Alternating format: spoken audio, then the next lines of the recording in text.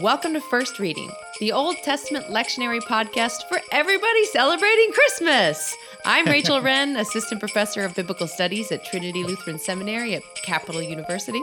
And I'm Rosie Candethal, a PhD candidate in Hebrew Bible at Emory University. And I'm Tim McNinch, Assistant Professor of Hebrew Bible at Christian Theological Seminary. Yes, you heard that right. You have all three of us here because this is a party episode. Yeah! You might even say it's a Christmas party episode.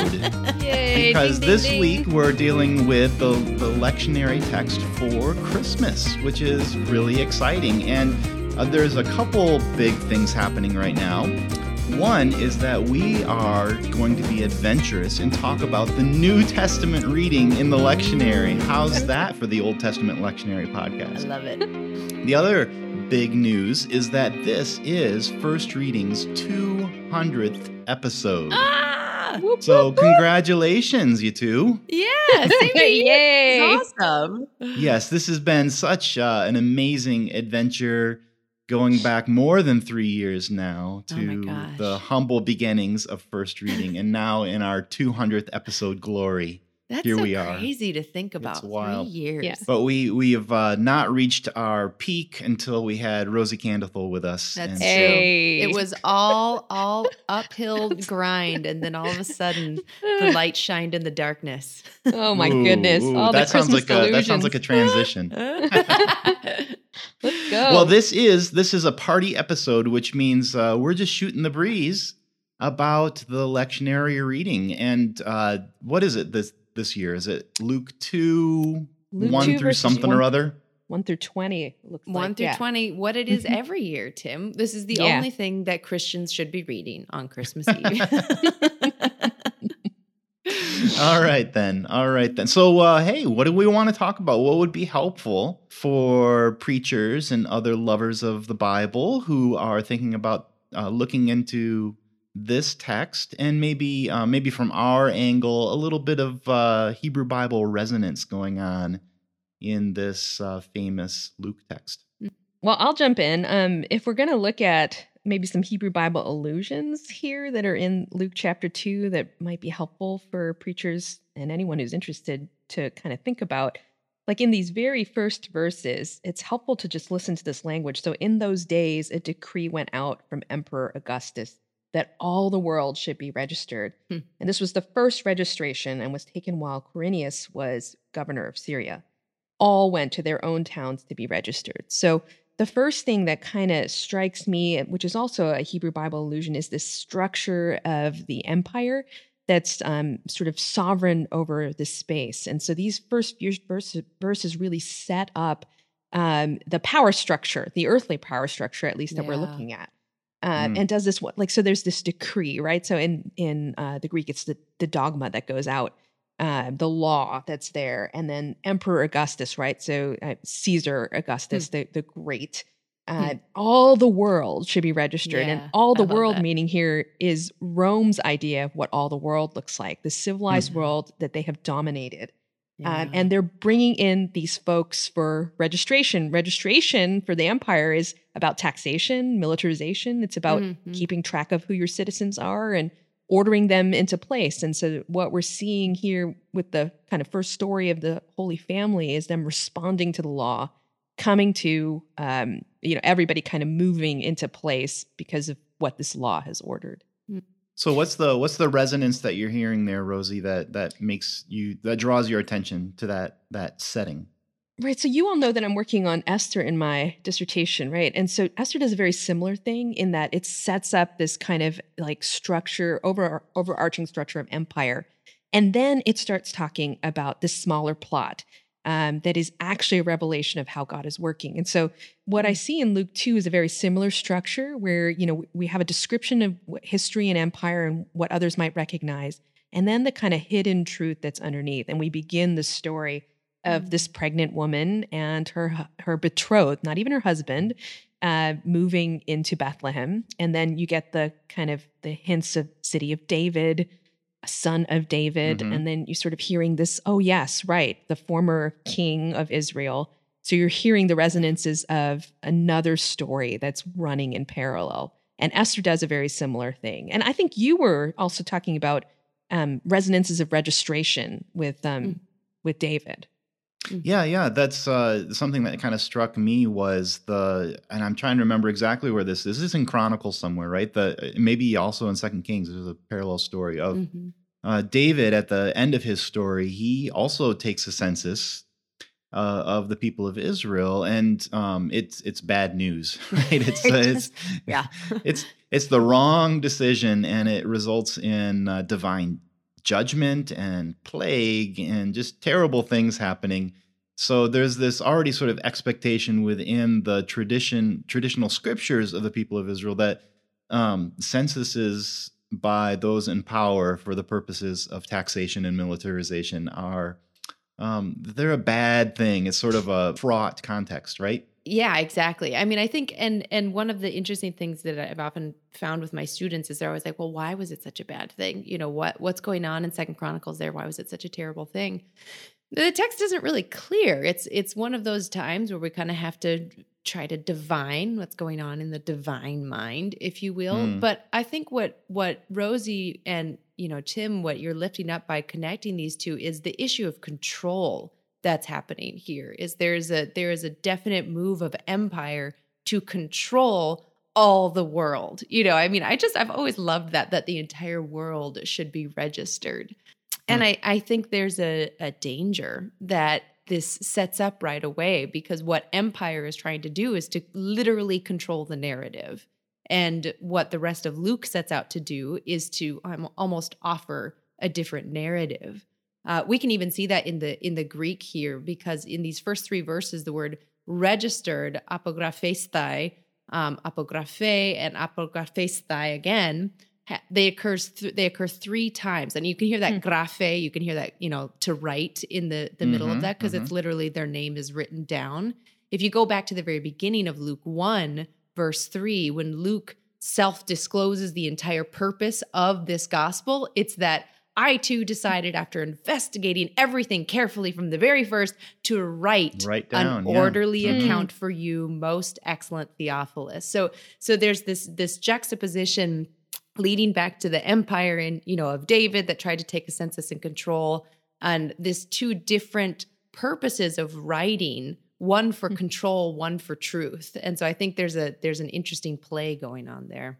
Yeah, it also strikes me, just in talking about it with you guys now, this story is not set up as just sort of a subplot for a small people in some corner of the Roman Empire. Yeah. But we're already being set up to see this as a story that's going to, even though it centers in on one family and their adventure, it has implications for the whole world. This is being set up as a global story. It sort of reminds me, with my Hebrew Bible hat on, of the way that Genesis 12 is the story of one little family, Abram and Sarai and their family, but the context for it is Genesis 11, which is, Tower of Babel, and sort of this worldwide picture of things going on the global stage as they would have understood it. And then this one little story with this one family is set in that context, that it's going to have implications for everyone. Oh, that's fantastic, especially because in Genesis 12, verse 4, you get, and in you all the families of the earth shall be blessed. So you've got the context of Babel, the context of empire here, the focus on one family, and yet the implication that intense attention to that singular family is ultimately going to bring about blessing for the entire world. There's a nice parallel there, Tim. Mm-hmm. And I think, Rosie, you're helping to also bring out that this is set up in a kind of confrontation with the power and control of empire. Yeah. That there's another power at work here, a divine power. Right, and we could talk about that language too, right? So, I mean, we're moving from this empire, and then this focus on this the singular family, the Holy Family, and then these messengers, right? So the angelos, the angels, as they're translated, but it might be helpful to just also be thinking about how the Greek word is actually, the messages of the empire. Those are the angelos, the ones who carry the messages of the king, right? So even what we're talking about here is the language is also moving to the real message is coming from a real king over all, you know, Yeah. and this is the message. But to who is so fast, right? So we open up onto this story of the shepherds in a field at night watching over their animals, right? So shepherds should probably, for us as Hebrew Bible folks, like there should be some bulbs going off there Ding, too. diddling, diddling, diddling, ding. Right. we have David the shepherd, Jacob the shepherd, God the shepherd so much in the Moses. Psalms. Moses the the shepherd right? in Exodus 3. Yeah. Yeah. Right. So we're hearing this resonance there of, you know, of these just kind of working class blue collar people who are being called to some sort of mission. And that's where these shepherds are. And that's who these messengers of the king are going to, not to the palace, not to the temple, but to this field at night. I think that's a really important point because I think I've heard and probably given a number of sermons that have really leaned into like these were the or maybe overemphasized even these were the outcasts of society. These were people that nobody wanted to be around. These were on the fringes of society. And it's like, well, shepherd in the Hebrew Bible and the ancient Near Eastern context had really big royal overtones. You know, it was not just Moses, it was not just Jacob, it was not just David. It was these ancient Near Eastern kings who would self-identify as shepherds of their people.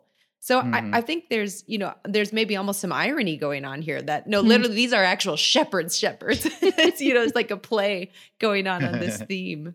Yeah, I found as I was looking into this, Ezekiel 34 is a really interesting prophetic chapter about, it's a kind of prophetic condemnation of the shepherds of the people and how they've been leading God's flock astray. But the prophecy there is that God will bring a descendant of David to be the true shepherd of God's people.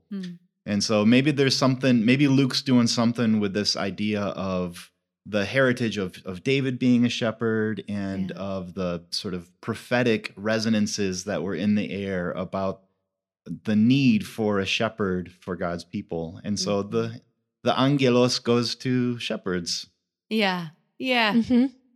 I think there's a lot of play going on here. I mean, we could just take, angelos and angels. Let's talk a little bit about angels in the Hebrew Bible, right? Like what are the instances you can think of just off the top of your head? Yeah, angels and sort of terrifying angelic appearances. Genesis 16, Hagar encounters the messenger of God in the wilderness, and it's she says, "Whoa, I've seen God and lived." Yeah, Yikes. Right. The angels coming to Abraham and Sarah and announcing Isaac's birth, and that very strange appearance there, where they're, where Sarah's laughing. I mean, they're strange characters, and they often strike terror. So, I mean, the idea of these Christmas plays where the angels are these sort of sweet, dressed in white. I mean, I can't imagine what these angels look like, because in the Greek, the language of their fear is really. It's like they feared with great fear. They're trembling, terrified. So in the Hebrew Bible, often the response to an encounter with the angel of God, the messenger of God, is falling on one's face in terror. Yeah, right. Right. No, I think that's a great point to lift up the Greek there, Rosie, because there's a verb. And then there's a fear, and then there's a noun, and then there's an adjective. So they feared fear greatly is basically what it says there. Like underscoring, this is not like comfortable. Yeah. This is terrifying. And they're probably on their faces, like Tim is describing. But the first word is don't be afraid. Yeah. Which implies that would be necessary to say. Well, and that's, we also get that if you're thinking again of nativity plays or Christmas plays, it's often like one angel who shows up to give the great news, or maybe a couple of angels. But this is, there's one here. And then in verse 13, suddenly there was with an angel, a multitude of the heavenly host. And that word host I've grown up with in my mind is like a pretty word, like a choir sort of, like it's a bunch of people getting together. It's a nice word. And in both Greek and in Hebrew, what does that word actually mean, friends? Armies. Soldiers. Army. It's an army. This is an army. These are equipped for war. And yet ironically, what this army is proclaiming is peace. I mean, there's just great deep, joyful play going on here between the New Testament, the Old Testament, the Greek, the Hebrew, expectations. What is a host supposed to bring with it? A host is supposed to bring war, and this one brings with it a proclamation of peace. So it's all that empire turned upside down stuff going on. Yeah, we're back to the theme of empire again, because even though the on the ground you've got Caesar and this forced migration to hometowns for registration, and yet, if you just were to peel back the curtain a little bit, like we get in this theophany here, is all of a sudden there's another power, another empire, another force, an army at work. The curtain is sort of peeled back for a minute. I mean, I do think, we don't often talk about this as an apocalyptic text, and I wouldn't call it an apocalyptic text, but it is playing with some of those apocalyptic resonances where in, apocalyptic texts, you sort of peel back the curtain to see what's really real. Only you could see what's really going on here. Exactly. So I think Luke is sort of playing with that as well. I think what I love too is that despite all of the evidence of control in this world, there's this unruly birth, of a woman who's not properly married. And there's Luke is playing with this idea that there had always been rumors around Jesus's illegitimacy, or whether or not his line could be, actually driven back to David or even Joseph. And here we have that sort of playing here where they're not married and the text is clear. She's pregnant. So even today that might be, an issue for someone to think about. But here it is in the center of the story is this birth that cannot be controlled. It cannot be. Oh, I love that. Yeah, it can't be defined by law, not in the ways that we might expect. Hold on. Let me just repeat that again. At the center of this story is a birth that cannot be controlled. Like that's, I like that. Preachers just take that. Like an unruly birth. Candafill there. An unruly birth. That's fantastic. And to heap onto that would be the observation that as the story says, first of all, as in sort of a passing comment, that there was no room in the living quarters or the inn or whatever, and so the birth had to happen out, in the stable, in the manger. I wonder, given that this was a hospitality culture, it always surprises me that when the very pregnant Mary shows up to probably a relative's home where there's lots of people gathered, that they didn't just make space for her in the living quarters and, send, the teenagers to go sleep in the stable. And I wonder if there's something about the scandal and stigma of her showing up as an unmarried pregnant woman that led to her having to take up residence in the stable area. Yeah, and then for, the resonance throughout the Hebrew Bible of these kinds of births that are, secondary, like Hagar's is, we sort of mentioned that too. Yeah. That birth that is uncomfortable and can't be hosted in the main quarters, but kind of has to go to the margins. But here we are, focused on this child in the manger, among the animals. There's all these beautiful hymns that kind of think about Christ among these humble barn animals, that they would be the first witnesses of this birth, that creation in some way is there first before humanity can even recognize who this child might be. Oh, I love that. Especially, in Advent, we had the Isaiah text. What was the Isaiah something where it's, they shall not hurt or harm on all my holy mountain. And it's all of these animals that again are in relationship with a child.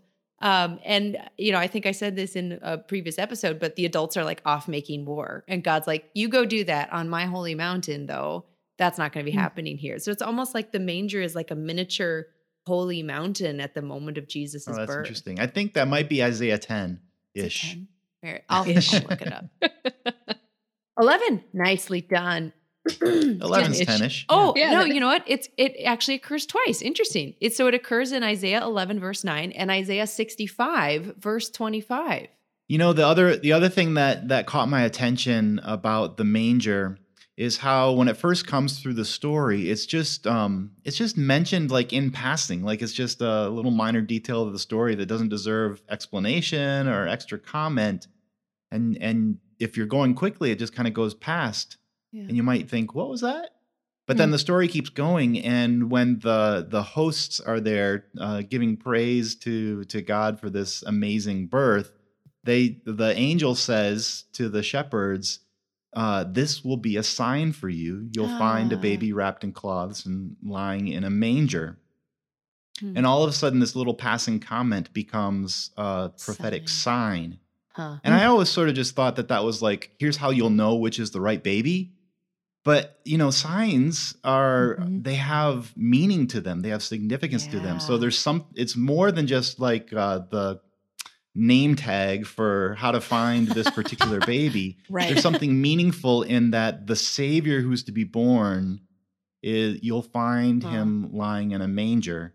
Just raises again the power of the juxtaposition between the power of empire and the marginality of this Savior who has come. That's beautiful. You know what else it lifts up is I wonder if there's again a literary juxtaposition of where at the end of Jesus's life, he's taken down from the cross, he's wrapped in cloths, and he's laid in a tomb. And if that's part of what the sign resonance is carrying here, because I think you're right, Tim. I had always thought of it as like a stop here, like a name tag, like you said. But if we really take that word seriously, semeion in Greek carries a lot of weight to it.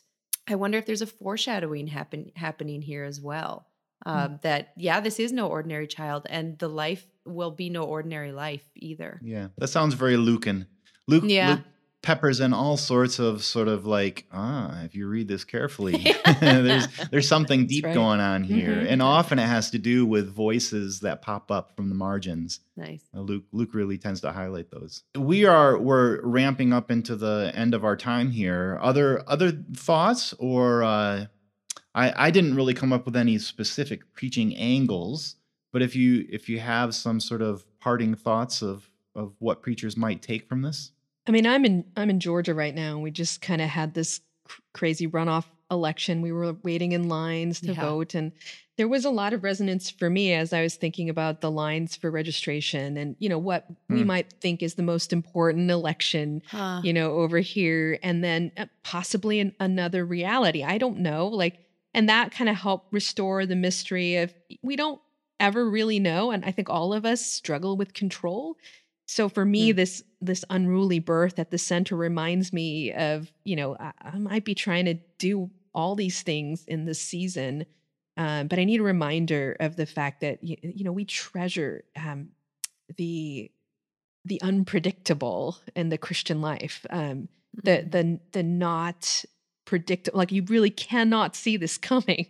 It just is the surprise. And for me, at least, it's just reminding me that is one of the essences of Advent is we wait for something we really don't know.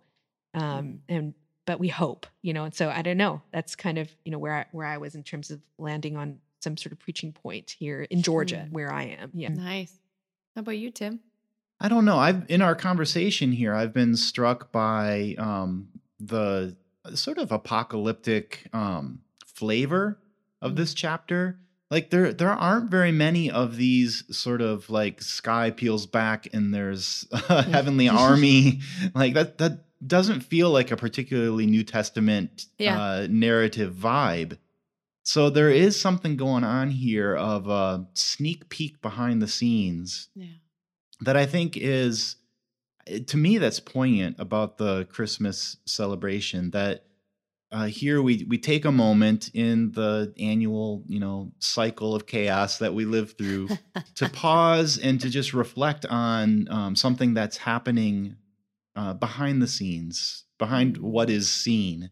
And just like in Luke, after this, that layer that's been pulled back gets replaced. And the story continues on this really sort of small scale of following this one family through. And I think that maybe there's some potential there for helping congregations to pause and reflect that there's more going on than the day-to-day chaos of life in this weird world would let on. Yeah. So it really kind of to sit for a bit with that good news of great joy for all people, like really sitting there of not only the here in our time good news of great joy for all people, but in the heavenly realm, in the future realm, there's a resonance to this story that echoes in ways we don't even really understand.